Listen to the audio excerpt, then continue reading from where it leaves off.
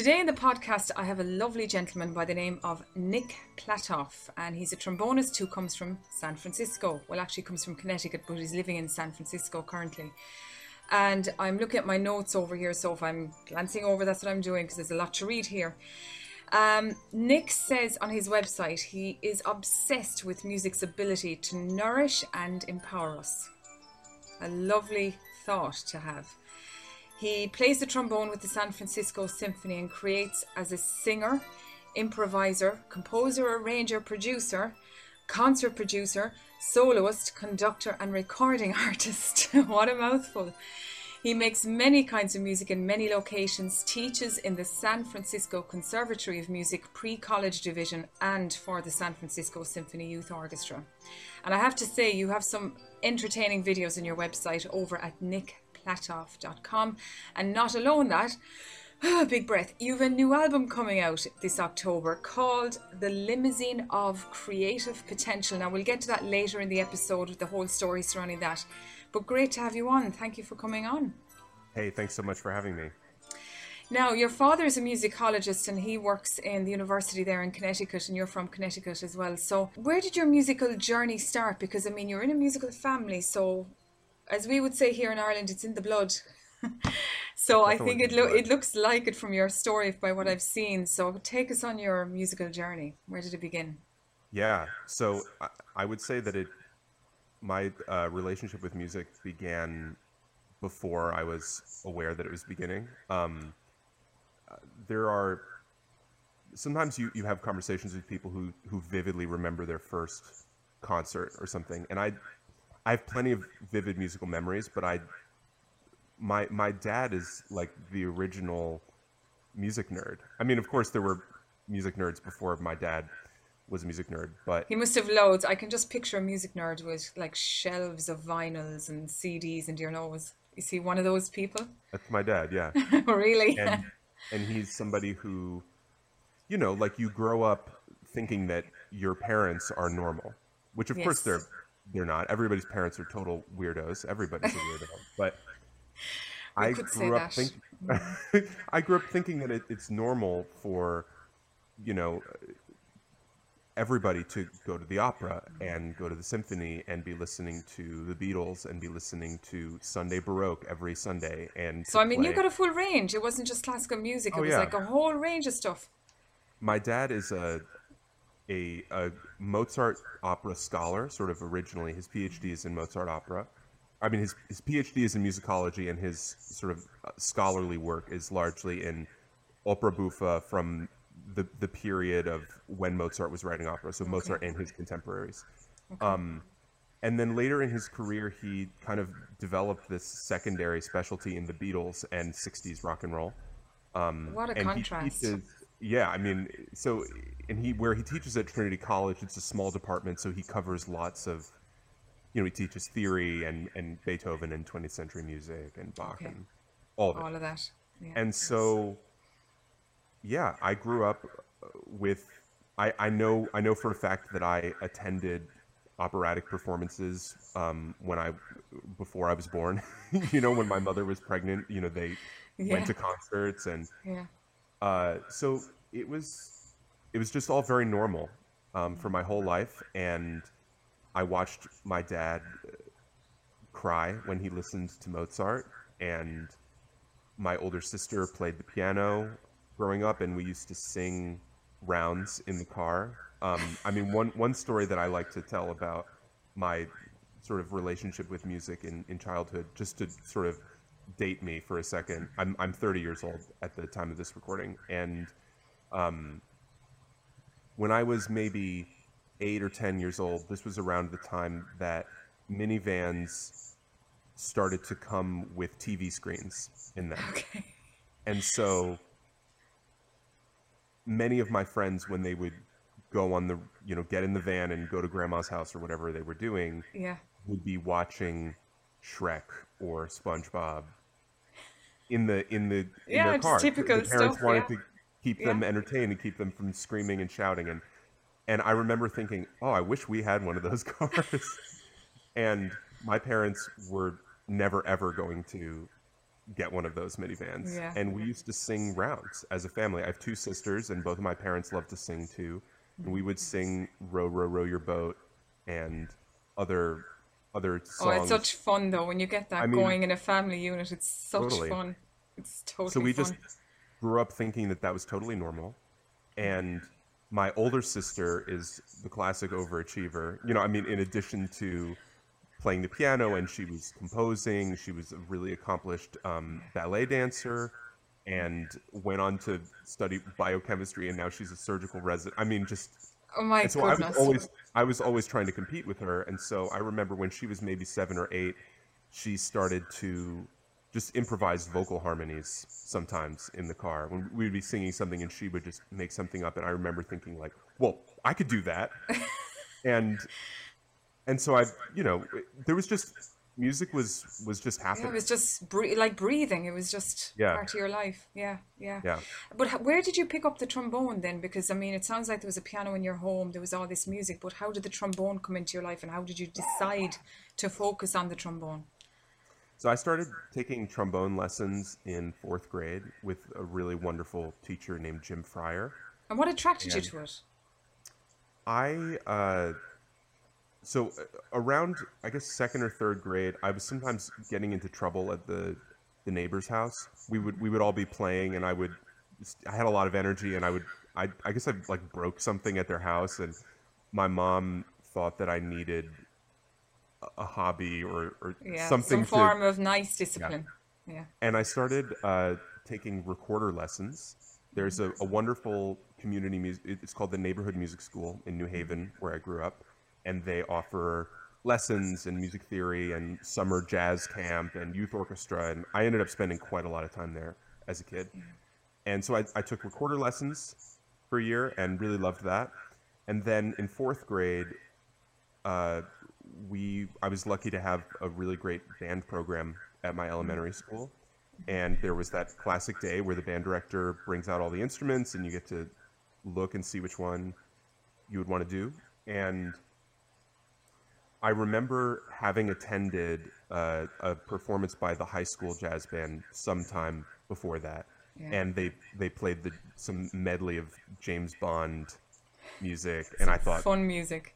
this Yeah. is the coolest thing I've ever seen. Yeah, yeah. And they didn't have enough trombone players for some reason. Maybe they only had 2 or something. And I was a tall kid, and it just sort of occurred to me that there was a need for trombone players, and that if I picked the trombone, I was also, you know, tall enough to Yeah. play it, that if I played the trombone, there would be a place for me. And as a, you know, just a kid who wants to be accepted, and I wasn't super great at sports, I saw like this could be my thing, this could be my place.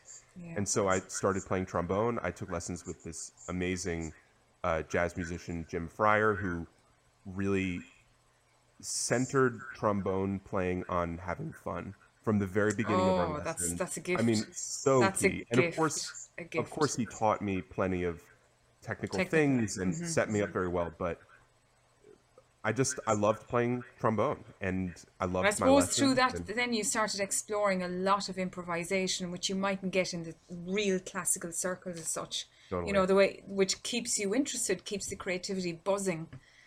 absolutely.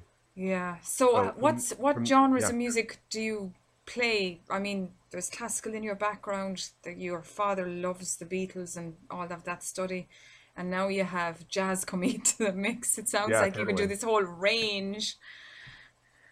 Well, I would say that, you know, there was a lot of different music happening in my house, and I started out studying with this jazz teacher, and then a few years later, I guess he moved to New York to take some teaching position, and I started studying with a more straight ahead classical teacher. So I would still play jazz in the school jazz band, and I sang and played trombone in some more rock bands with friends in high school. Okay. Yeah. But I started to focus more on classical music Right. as Yeah. far as my own personal practice. And the big turning point was when I was 16. I went to the Brevard Music Center, which is a summer music festival in North Carolina. Okay. And that was the first time that I got to engage with the music of Gustav Mahler. Okay. And we Okay. played his first symphony, and I just, you know, Just fell emotional in love, teenager was just got like, connected. this is, Yeah. I'd never felt those feelings before, and I'd never been in a musical immersion, like community of everybody is a nerdy 16-year-old who's obsessed with Mahler and What an Strauss. environment to be You in. know, it's amazing. Yeah, it is And I really. felt Yeah. I mean, it was, yeah, yeah. But what I was just about to say there is that, when you're in that environment of like minds and strong, intense interest and an understanding as well, a deep understanding of the music, it makes for an exciting position to be in. oh, It was absolutely. so inspirational to keep you motivated, to keep you going. And I mean, at that time, then I'm sure you're practicing, you're learning your technique and so on. Talk me through what was your practicing schedule like when you were trying to reach the thresholds of better and better skill all the time. Yeah, I would say that. So 16 was kind of a major turning point for my relationship with trombone and classical music, and I mean music in general. It became clear to me at that time, I want to focus on this. I want to have a career in music. And up until that point, Connecticut was not the biggest community. Like I would say it was not a very large pond, Yeah, so to speak. yeah. There were, without having dedicated myself super fully, I grew up in the right house. My dad was a musician. I was talented enough. The trombone was a good fit. I didn't try very hard, and I was the best Able trombonist to that I play. knew. Yeah, I got first trombone in all the regional things without really trying trying very hard. hard. Yeah. And then I went to Brevard, and I was by far the worst trombonist there because this was a national thing. People came from all over. Yeah, There bigger were kids who pond. were doing Juilliard pre-college, and there were kids there who had played Mahler before and knew who Mahler was, and I was completely new. And so I realized that my level was here. And for those of you just listening, I'm putting my my hand at a low level on the screen, Yeah. and the level of other kids was way higher. My other hand is now at the top of the screen, and I needed to get my act together and start practicing. So it just kind of became my purpose in life to Yeah. practice And I as much mean, as I could. And isn't it very interesting that like you're in your community, you think you're doing great, and then you move out of that community into the bigger scene and look at who you're surrounded by to learn from as well, yeah, to even raise you higher, which is, what all personal development coaches refer to, surround yourself with people better than yourself to raise higher. Isn't it? absolutely, It's so true, isn't it? It's so true. totally. I tell Now, all of my so students the same yeah. thing. Oh, yeah. I mean, it's the environment. I say it all the time in the podcast when I'm speaking independently, to students listening or parents listening. It's the environment you create at home. It's the people you're around. It's where you go to listen to really good quality music and so forth. And that's what Absolutely. creates this burning desire to really go for it. Fascinating story. Can I add Now, one thing to that, just yeah, for sure. because I know that we're speaking to students and educators. I would say that one thing that I have always advised all of my, especially I work with a lot of high school age musicians who are Okay. thinking about where they want to go study for college. And one of the things that, at least in the States for trombone players that I work with, there's a lot of focus on, oh, I want to go to this school and study with that teacher. And that is hugely important. You really want to be studying with the best teachers that you possibly can. But I would Yeah. say that something that seems perhaps even a level of greater importance than that is the kind of studio that you're going to be entering and who your peers are going to be. Yeah, very Because true. as we were talking about, you want to be surrounded by people who will motivate you and inspire you, and Yes, you and want to go, you want to enter the best possible. I mean, if your goal is to just grow and improve, you ideally want to be in a studio where you'll have opportunities and everything, but most of the people are playing better than you are. oh, And it's totally. normal, it's a normalized thing in your community for the level to be extremely high. Yeah, You won't yeah, be yeah. pushed as much, and you won't have that need to grow if you walk in and you're already the strongest player in Definitely, music. 100%. And I mean, the caveat to that, though, that I see, and I have seen this, I've witnessed this, is that for the student who's really gifted, but maybe that bit quieter, that they need to be nurtured a bit in that type of environment because it is highly competitive. It can become that way. And I don't want to say elitist, that's the wrong way to approach it, but it's just I have a heart for those people that mightn't have the strength, the character, and they need to just be nurtured. And if they're nurtured, they will True. get there, and they're amazing. That's a very good point. Yeah, they need to be I nurtured. will So say, just I think that for me, having a combination of different places like that was yeah. really very key. Oh, I can see that in your story completely, completely. You say here, and I read it there at the start of the interview, that you are obsessed with music's ability to nourish and empower us. Can you speak more about that? Like, why did you put that on your website? Why does that inspire you so much to even write that sentence? Absolutely. Yeah. Um, so in the Bay Area, you know, we're very close to Silicon Valley in California, which is this hub of tech innovation. And a couple of my closest friends work in tech, and they're wonderful musicians as well. But there's this, when I was, they were helping me to build my website a few years ago, and they were asking me like, okay, what's your mission statement? And this is something that I think musicians are not always talking about, but people who are in the business world are always like, what's the mission statement? You know, it's, Yeah, what's your message, basically? and when I thought about it, there, I love listening to music. I love sharing music. And something that I feel very blessed to have is this relationship with music where I'm very easily moved powerfully by Yeah. music. And I think that this came from watching my dad be moved powerfully by music.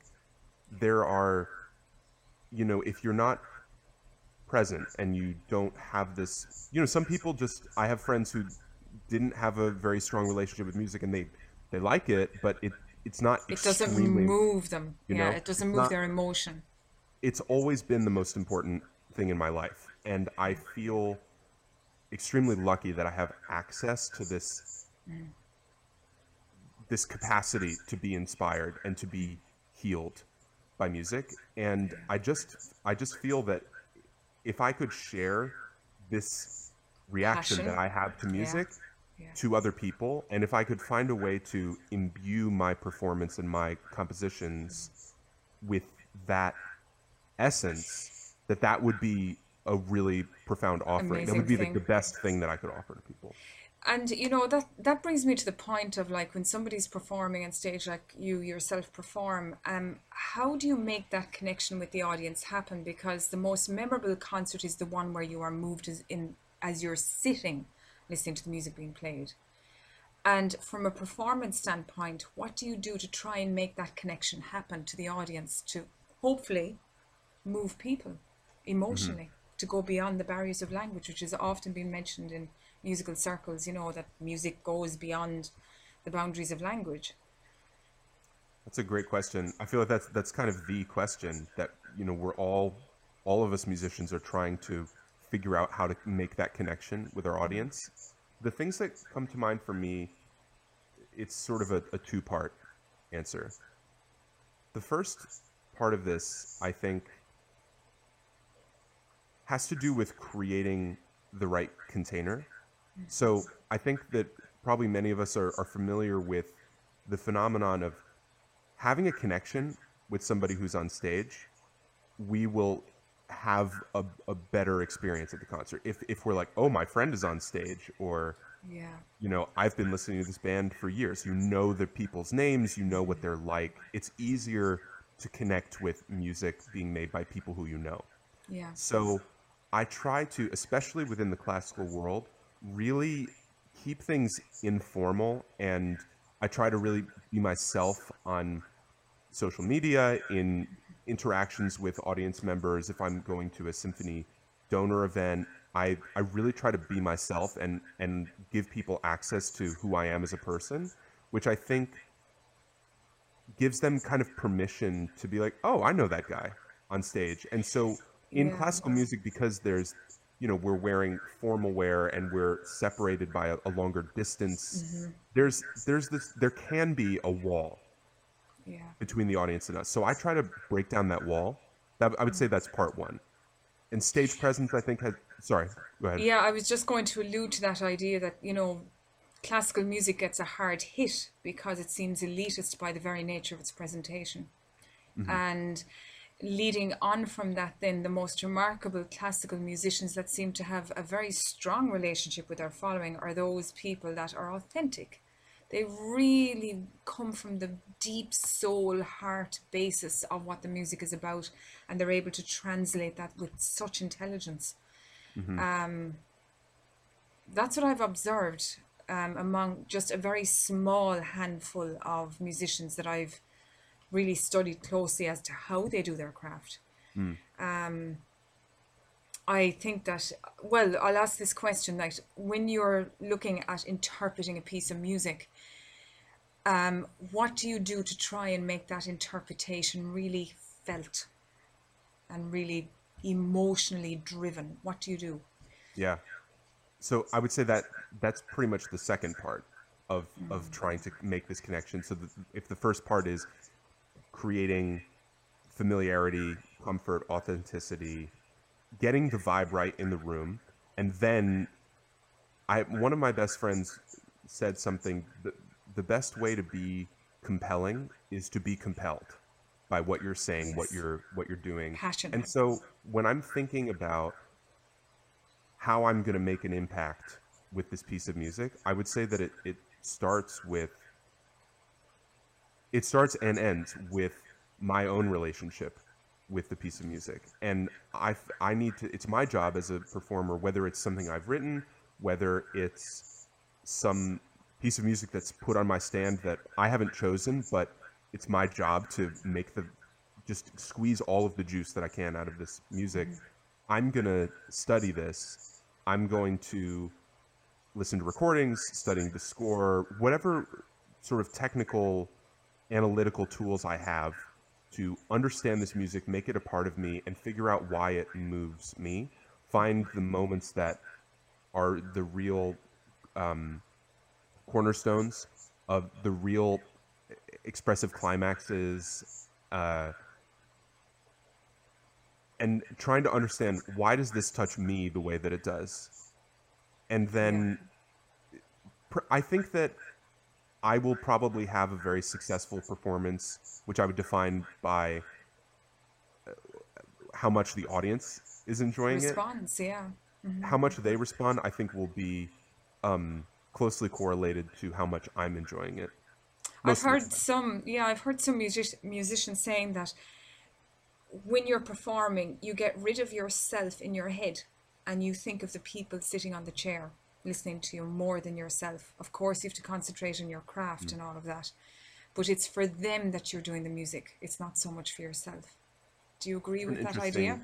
interesting. I think that there are times when that happens.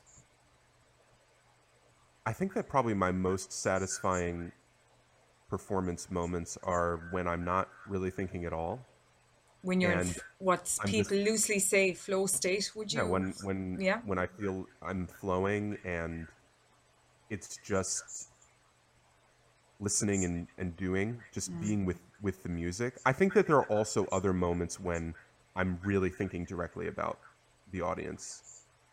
But It's a mix. yeah, there's a whole journey of, Isn't as it a everybody knows, fascinating one though? what If your you could brain just, is doing when you're on stage. yeah, like, when we look at the brain, there's all these fireworks going off when you play music. And I mean, doesn't that tell you then that such a multifaceted skill, and it takes so many different viewpoints to fully understand its impact on the human psyche? It's it's Absolutely. it's incredibly fascinating. It really is. Now, you mentioned as well that you mentioned in passing there that you compose, and I, introduced you saying you are a singer, an improviser, you're a composer, arranger, producer, concert producer, soloist, conductor, and recording artist. Whew, what a mouthful. So, what inspires you the most? Oof. I mean, I hope this isn't kind of a cop out to answer it like this, but I would say that what inspires me the most is just music with a capital M. And Yeah, I I mean, some feel, people get so inspired by nature or situations around them, or it could be somebody walking down the street doing something really funny and it just goes blink. It's inspiration. yeah, I Like, mean, I how would, does it come across you do you mean with composition specifically? with compositions and all of that? Yeah, with the creative Yeah, process.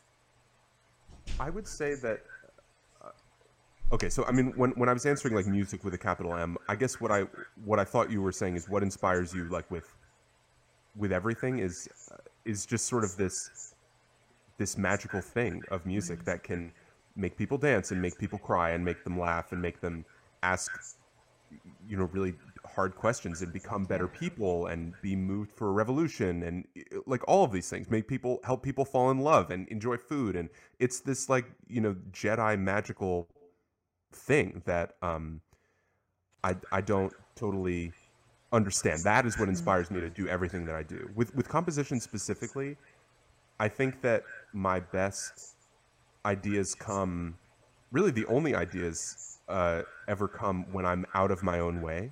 And so I find that a lot of times, if I want to write, the best thing that I could do is be giving myself lots of space and not be trying too hard. So if I'm meditating, that is one of the best times for the muse to just, Just flow. I'm just lying there breathing, sitting there breathing, whatever, or I'm going Yeah, on a walk yeah. through the woods, Makes and total without sense. without meaning to, I start hearing things. Yeah. And the best thing that I can do is immediately take my phone and record a voice memo, just sort of sing and explain into my phone what I'm hearing. And then the next opportunity I have to sit at my computer with my mic and my MIDI controller and all of the things, and then just sort of bring that to life and get all the ideas that I have down, and then kind of figure out, well, okay, if this is this part, then logically what needs to happen after that. Next. Yeah, Yeah. yeah. Speaking to somebody recently that's very successful in music, one of the points that they made is the ego. You've got to get rid of the ego. Oh yeah. That's a Step it great out of way the to way. write terrible Step it music. out. Yeah, step it out of the way and be just your authentic self in whatever form of music Yeah. you choose to express. Now you have an album coming out, and it's called The Limousine of Creative Potential. Now, before we head into the album, actually, there's some amazing videos on your website. There's one very funny one talking about get rid of the addiction from the phone. It's a funny video. I'd recommend anyone to look at it because it's thought provoking. There's a lot of sense to that video. I'll leave it there. But going back to your album, The Limousine of Creative Potential, what's the story around that one? All right. So I'll take us back to March 2020. Okay. And this is, of course, when the world shut down. And, we were supposed to go on this glorious European tour with San Francisco Symphony in March and April 2020. It was the final season of Michael Tilson Thomas being our music director, ending his 25-year. I mean, it was just going to be legendary all over Yeah, Europe. a Mahler and special Stravinsky. tour. Yeah. So looking forward to this tour. And then, of course, about 2 or 3 days before we were going to leave, the whole thing got canceled because of COVID. And so I had planned to move to a new apartment after this tour. So I'd gotten out of my lease. I'd moved out of my apartment on March 15th. And then, of course, and the plan was I'm going to be on tour. I don't need to be paying rent in San Francisco. And so suddenly it's March 15th and I don't have a place to live. Oh. And so I got a very lucky phone call from one of my best friends saying, hey, I live in this intentional community. There's about 15 people living in this big house together and somebody's leaving. Do you want to move in? And I immediately said yes. Oh my goodness. And then it ended up, because everything got complicated with the pandemic. The person who said she was going to move out ended up not wanting to move out, and so, but at this point we were in lockdown and I didn't have anywhere to go, and it really wasn't responsible for me to be moving around and interacting with different people. So I was like, okay, I mean, I need to, we found a mattress and put it in the living room, and that's where I slept for a couple of months. And it ended up being a very fun time because I had good friends who lived there, and we were in a beautiful part of the country. But little by little, our concerts started to get canceled. So the tour was canceled, and then a couple of weeks later, they said, all right, everything in April is going to be canceled. And then everything in May was canceled. And nobody knows what's going on. And of course, I presume you're not getting any earnings now at this point as an artist doing your At thing. this, I mean, you know, how are you surviving, financially thankfully, speaking? I am extremely lucky, and this was, as many people know, not the case for many musicians, and not even the case for every orchestra. But we did take a significant pay cut as musicians of San Francisco Symphony, but they kept us afloat, and we kept our health insurance, and I'm extremely grateful Oh to my them for goodness, that. that's great. So I was That's able great. to, pay rent at this place, and Yeah, and do your thing. Yeah. extremely lucky.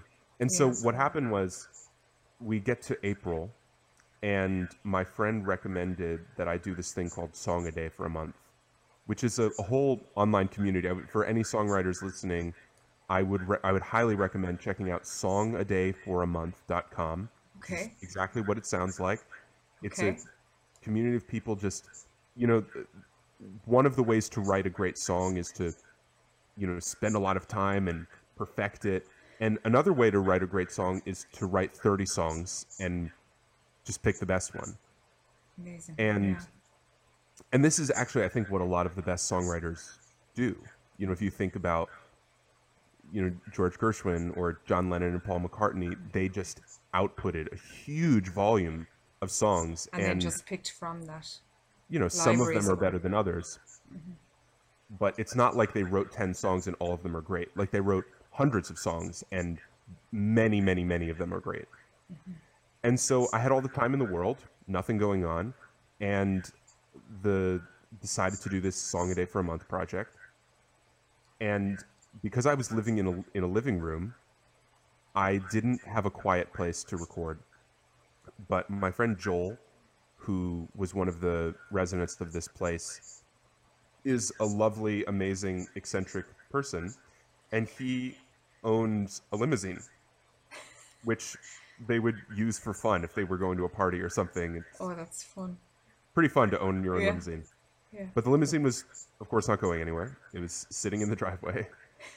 And so I asked Joel if I could bring my computer and my MIDI controller and my little field recorder into his limousine and use it as a studio space, because it was just sitting there. Yeah. And he said Yeah. yes. And so for 30 days, I went in there into that limousine, which was quiet. I could close the doors and Yeah. Yeah. could open the door and, go for a little walk around the trees whenever I wanted to. And I had this battery that's used for, if you're going on a camping trip and you want to Yes, charge yes. stuff, I had like a little Yeah. battery like that, which powered my laptop. And I went in there for the month of April and wrote a song every day. Yeah. And the other important thing that I had in that limousine was my Zoom calls with my therapist. Right. Okay. So normally we had in-person meetings once a week, but of course we switched to Zoom. And so I would, bring my phone into the limousine, because it was my only private space in this house. busy household. Yeah. And with 15 roommates. So Quite a number. I had my therapy in there, and I wrote my music in there. And at some point, my therapist referred to this space as the limousine of creative potential. And I just felt, at that time, I was like, this is the name of the album. That is a hilarious story in one way. Yeah. I'm sure it is challenging at times, but I mean, just to think about how you were kept from, God forbid it, but being on the streets or having a worse situation. Oh, yeah. You know what I mean? Because I've heard stories of many artists that, as you know yourself, met hard times. And so what can people expect to hear in this album? Is it songs? Is it just instrumental music? It's a wide variety. I started composing relatively recently, about 2017 or 18. I started to write my first things, and it was really just a kind of release, because I got this job in 2016. Was pretty young when I started with San Francisco Symphony, and for a while my focus had been to, focus on trombone, get a job in an orchestra, and then I achieved it, and I Yeah, felt this void. I need more. I need yeah. The challenge was something gone to do. of reaching that threshold. Yeah. And I around that time started to listen to a lot of Jacob Collier. Was Okay. a mega Jacob Collier super fan for a while there, and felt inspired by this kid younger than me with a computer and some instruments, just doing whatever he wanted and genre hopping, as he likes to say. And Yes. so my writing it's whatever I want. It doesn't really. I would say the rule was that it wasn't what I was doing on stage with the orchestra. Yeah, which is So complete contrast. some of it is, uh, I would say more of them I would call them songs rather than pieces, but some of them are more kind of classical-ish and classical piece-ish. And do you There's write lyrics for your songs, or are they just instrumental? absolutely, yeah. Yeah, lyrics as well. Okay.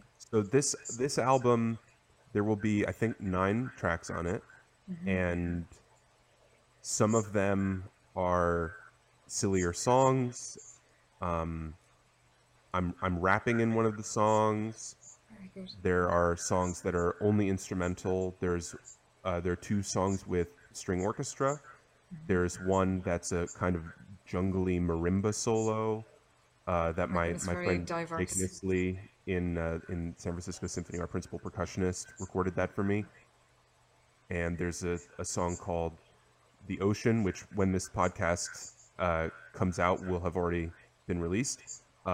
Where there are 3 singers, myself included, overdubbing ourselves. Hundreds of vocal tracks on this, where we attempt to be the voice of the ocean, and that's a kind of a big Stevie Wonder funk Sure. anthem kind of thing. Yeah, yeah. Uh, yeah, I mean it's just there's a Sounds really recording. interesting. There's one song called "Devon and Duet," which is a recording I made of my cousin telling a story that she told at our grandfather's funeral about how he taught her to drive, and I built music around her Oh, storytelling. that's beautiful. That's There's beautiful. there's really just a very wide range of That's things, fantastic. and as we discussed earlier, my goal is in these different sound worlds, different genres, to give the listener something they can use to make them laugh, if that's what the purpose of the song is, or to inspire them. Devon Duet I think of as a very inspiring. The At the climax of the song, the sort of the life lesson of this driving lesson that our grandfather gave my cousin Yeah. Devon was, if you're going to do anything, do it with distinction. And just Yes. that Yeah. ends up being kind of the thesis of this. So I mean, just with all of the music, I'm hoping to give something healing, something inspiring, and the way that I've been inspired so many days of my life by Mahler and Stevie Wonder and Jacob Collier and Esperanza Just a Spalding and wide range. Bach and Bartok, It's and it's really that's what interesting. I'm trying to do. Yeah, it's really interesting listening to you because some people get so honed in on one genre of music and that's it, and that's fine. But isn't it so exciting to explore all these genres It's and too to fun to not do it. oh, the I world of feel. music is endless. I mean, when you really get stuck in and you just start exploring all these improvisation techniques and styles, and then, somebody said to me recently, you look at maybe a song written by the Beatles or Joni Mitchell or someone, and then you reach back behind them and you see who inspired them. And then you reach back behind that person, and before you know, you're on this pathway of discovery, and what you're realizing is just an amazing amount of gold at your fingertips, as it were, to really push you on into new realms of music. So fascinating story. So where will people be able to get this album? That's the next question. Yeah, we're gonna put it out everywhere. I would say probably the easiest place is on streaming services like Spotify and Apple Okay. Music. Um, But And can these links be found on your website? You'll have them all yeah, there. Yeah. yeah, So go to yeah. the I'll make website sure for everything. all those links are accessible. If you just search for Nick Platoff on Spotify or Apple Music, you can find me there, or my website, nickplatoff.com. Uh, I'd say I'm pretty easy to find on the internet. And just to finish this episode, what would be the best piece of advice you'd give a music student who would ache to either get up in the concert stage, maybe do that as well as compose, songwrite? What would be the best piece of advice you'd give them now as they're going up the thresholds of learning? Hard to choose one, but I would say that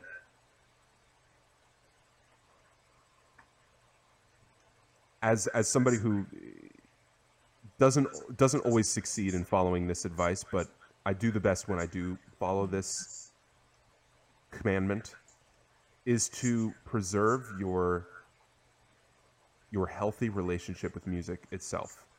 It How is do you go about really, that? I just think that it's in the education system, in the music business system, music is commoditized. Is that the right way to say that? Music becomes a business, it becomes a profession, and it's really easy to lose touch with the big reason why you wanted to be a Can't musician actually in the agree with first you. place. Yeah, I totally agree with what you say because I've seen it that Yeah, there was a very period unfortunate. there was a period in my own life where I just wanted to walk for many different reasons. And then in the walking away, I rediscovered why I was in the world of music in the first place. So it's an Glad you interesting came one. back. I'm here now I, w- anyway. I would just say that in lessons, it's really, if you're studying an instrument, you need to work on your rhythm and you need to work on Yes, your intonation and learn repertoire. And there's really all these things that musicians need to be able to do. And if you're an artist going out there or you're selling your music, you're trying to sell tickets, it's very easy to think of this sacred magical thing, which we've talked about, that makes us feel things and can inspire people to do all range of things. It's easy to see this as a product that needs to be sold. a And I business think that structure. if you get stuck in that mindset, you won't have fun anymore. And the music Very that you true. make will suffer as a result. And Very true. I think that we all kind of know it's true that our favorite musicians are the ones who maintain this childlike, innocent, pure relationship with, whether they're selling out stadiums or playing perfectly in tune or You know, whatever, I think they what, yeah, they've discovered how pure. to protect their private space to make it happen. Hmm. And I think that's a large part to do with it by what I've observed. I don't know whether you agree with that or not, but you can get so, as you're correctly saying, you get so taken over by the business element, by the element even of expectation, Mm. by the feeling you have to fit into a certain square box, as it were, that if you remove yourself from all of that and you keep your space sacred and separate to protect that God-given talent, it's a special space to be in. Very interesting. Totally. Now, I just have a few questions before we complete the episode, Sure. and I think you've explained a number of musical secrets in this episode so far, but have you anything at all really that has impacted you deeply about the whole musical journey that you've been on so far? I would say a kind of silver bullet for improving as a musician that is not always talked about, at least in the circles that I'm in, is listening. And I think I'll just speak from my own perspective, in particular as an instrumentalist. You have, let's say, 3 hours in the day that you have available to work on your, to practice, let's say. If you practice your scales and practice your pieces, your long tones, whatever, for the full 3 hours, that's good. But it's probably not but if outside of that 3 hours, you don't have time where you're listening to great concerts, listening to great recordings, expanding the mental model of what pretty much we listen to a bunch of stuff and our brain learns like, oh my God, that is possible. Or Yeah. this is the way that people play Mozart. This is the way this person plays Mozart. Expanding, would you say, call it expanding your frame of reference? Yes, I totally would. That's a great way of putting it. There's my teacher, or one of my many amazing teachers that I got to study with at Northwestern, is a Chicago Symphony trombonist named Michael Mulcahy. And he said a lot of really wise things. But one of the things that he said as sort of he was big on sort of commandments, like big, simple sentences. Yeah, with profound meanings, it sounds like. He would say, know, hear, play. And so as you're approaching whatever piece of music you're going to play, you know how it goes, you hear, you audiate how it sounds, and then you play. Yeah. And if you, an analogy that I like to use in my teaching a lot is, I think music and food, and music and cooking specifically, have a lot of parallels. And it's a nice way to explain things because everybody eats, everybody understands. Yeah. If you're trying to learn to make delicious spaghetti, one way to approach that is to meticulously follow a recipe of this much water with this much salt and this many pounds of pasta and this brand of tomato and all of these things. But really, I think the best way to learn to make great spaghetti is to go eat a lot of great spaghetti and experiment a lot and really make the process of this cooking a part of you that you understand, not just intellectually, but also in your body. Very in well ways said. that you would have a hard way of describing in words. And as musicians, this is something that, my teacher, Michael Mulcahy, he would ask us, how many Chicago Symphony concerts have you attended this semester? How many performances of the opera? How many chamber music concerts have you attended? Because this is the way that you grow as a musician. Of course you practice, but you need to know what's possible musically. Oh, yes, completely. And then figure out how to do it yourself. Isn't it amazing that, if you don't like a piece of music, how difficult it is to even do it? That it's got to reach the deep part of you. It really has. Yeah. And in the process of going through the depth of expression and going beyond the sheet music and, this discussion of doing music theory as a study, why is it valuable? You'd see some students asking that basic question, why is it valuable? It gets you beyond the sheet of music. To understand the bigger world, as it were, of sheet music and what's beyond it, which is really interesting.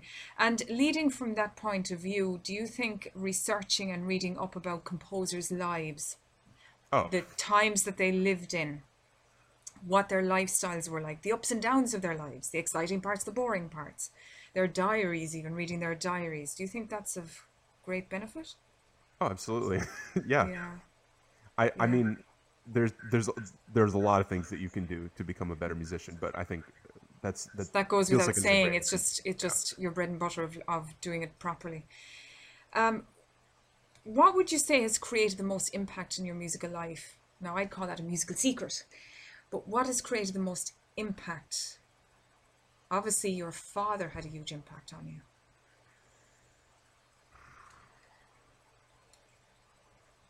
That's a good question. What has created the most impact?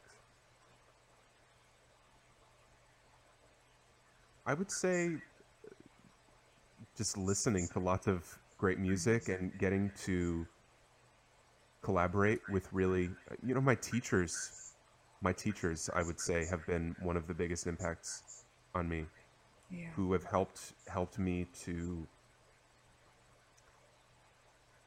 unblock ways that I couldn't figure out this technique, or I couldn't do this because I wasn't approaching it from the right direction. And the people who come in with, Professor Just words Mulcahy, of wisdom, in a sense, at the time when you were struggling. Yeah. People that I worked with at all stages of my education, and of course I'm continuing to take lessons, and I'm now more focused on composition lessons. I mean, I'm trying to get better at trombone all the time too, of course, and I do still sometimes take trombone lessons with people I find really inspirational. Yeah. But I would say, my teachers. Yeah. My teachers and my colleagues. Sharing words of wisdom, really, isn't it?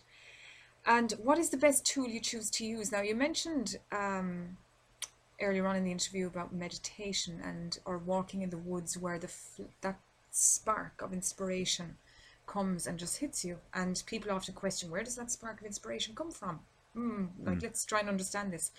But stepping aside from that, what is the best tool you choose to use to keep you going on your journey?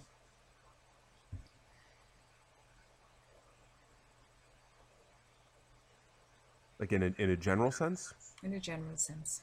In a general sense. I think when you're a musician, just to talk about this aspect, when you're a musician, it's a whole life experience. Yeah. I think that the best habit that I developed during the pandemic was to marry listening to new music with a stretching routine that a coach I was working with taught me. And so every morning I go outside and I put on some new music that I've never heard before, and I stretch, just full body, all wrist and getting your neck body and going. back Yeah. and hips. And so, I mean, that's like a really, healthy thing, makes me feel great. But just, it's like going to a new restaurant every day. And Yeah. inevitably, sometimes you like the music more than other days. Some days it's like, okay, cool, I listened to this new thing. And other days, you hear music that changes your life. And So true. Yeah. this is going to change the way I play. This is going to change the way that I write. Or there's some memorable song that is really the melody line maybe impacts you in a very unique way. Yeah, all kinds of elements. Yeah, all kinds. And what is the number one growth tip you've discovered? Like I'll just speak personally speaking, that the world of music for me, for example, has been a personal development course in itself. Because Yep. I've had to reach deep in order to express. So I'm just wondering, what is the number one growth tip that you've discovered? I would choose probably for performers the most humbling thing and the really the best the fastest way to improve. Any performers, this would be a good thing to remember from this podcast. I Okay. would say is the recorder. Yeah. And specifically, almost everybody has a mobile phone. I would imagine almost everybody listening to this has a phone where you can press a button and take a video of yourself playing through whatever it is, singing through whatever it is. Whatever stage you're at in your preparation process for your performance, just put the phone on the music stand or balance it on something and take a video of yourself doing a full run through of the song or the piece, and then watch the performance, listen, take some notes, and really see what it sounds like. As we say as brass players, we're behind the bell, and we really don't know what it sounds like in front of the bell until we see a recording or listen to a recording. And that will help you really understand how you actually sound instead of how you think you sound, while your full brain capacity can't be in the performance because you're using your Exactly. brain to perform, Yeah, exactly. And you don't hear those elements.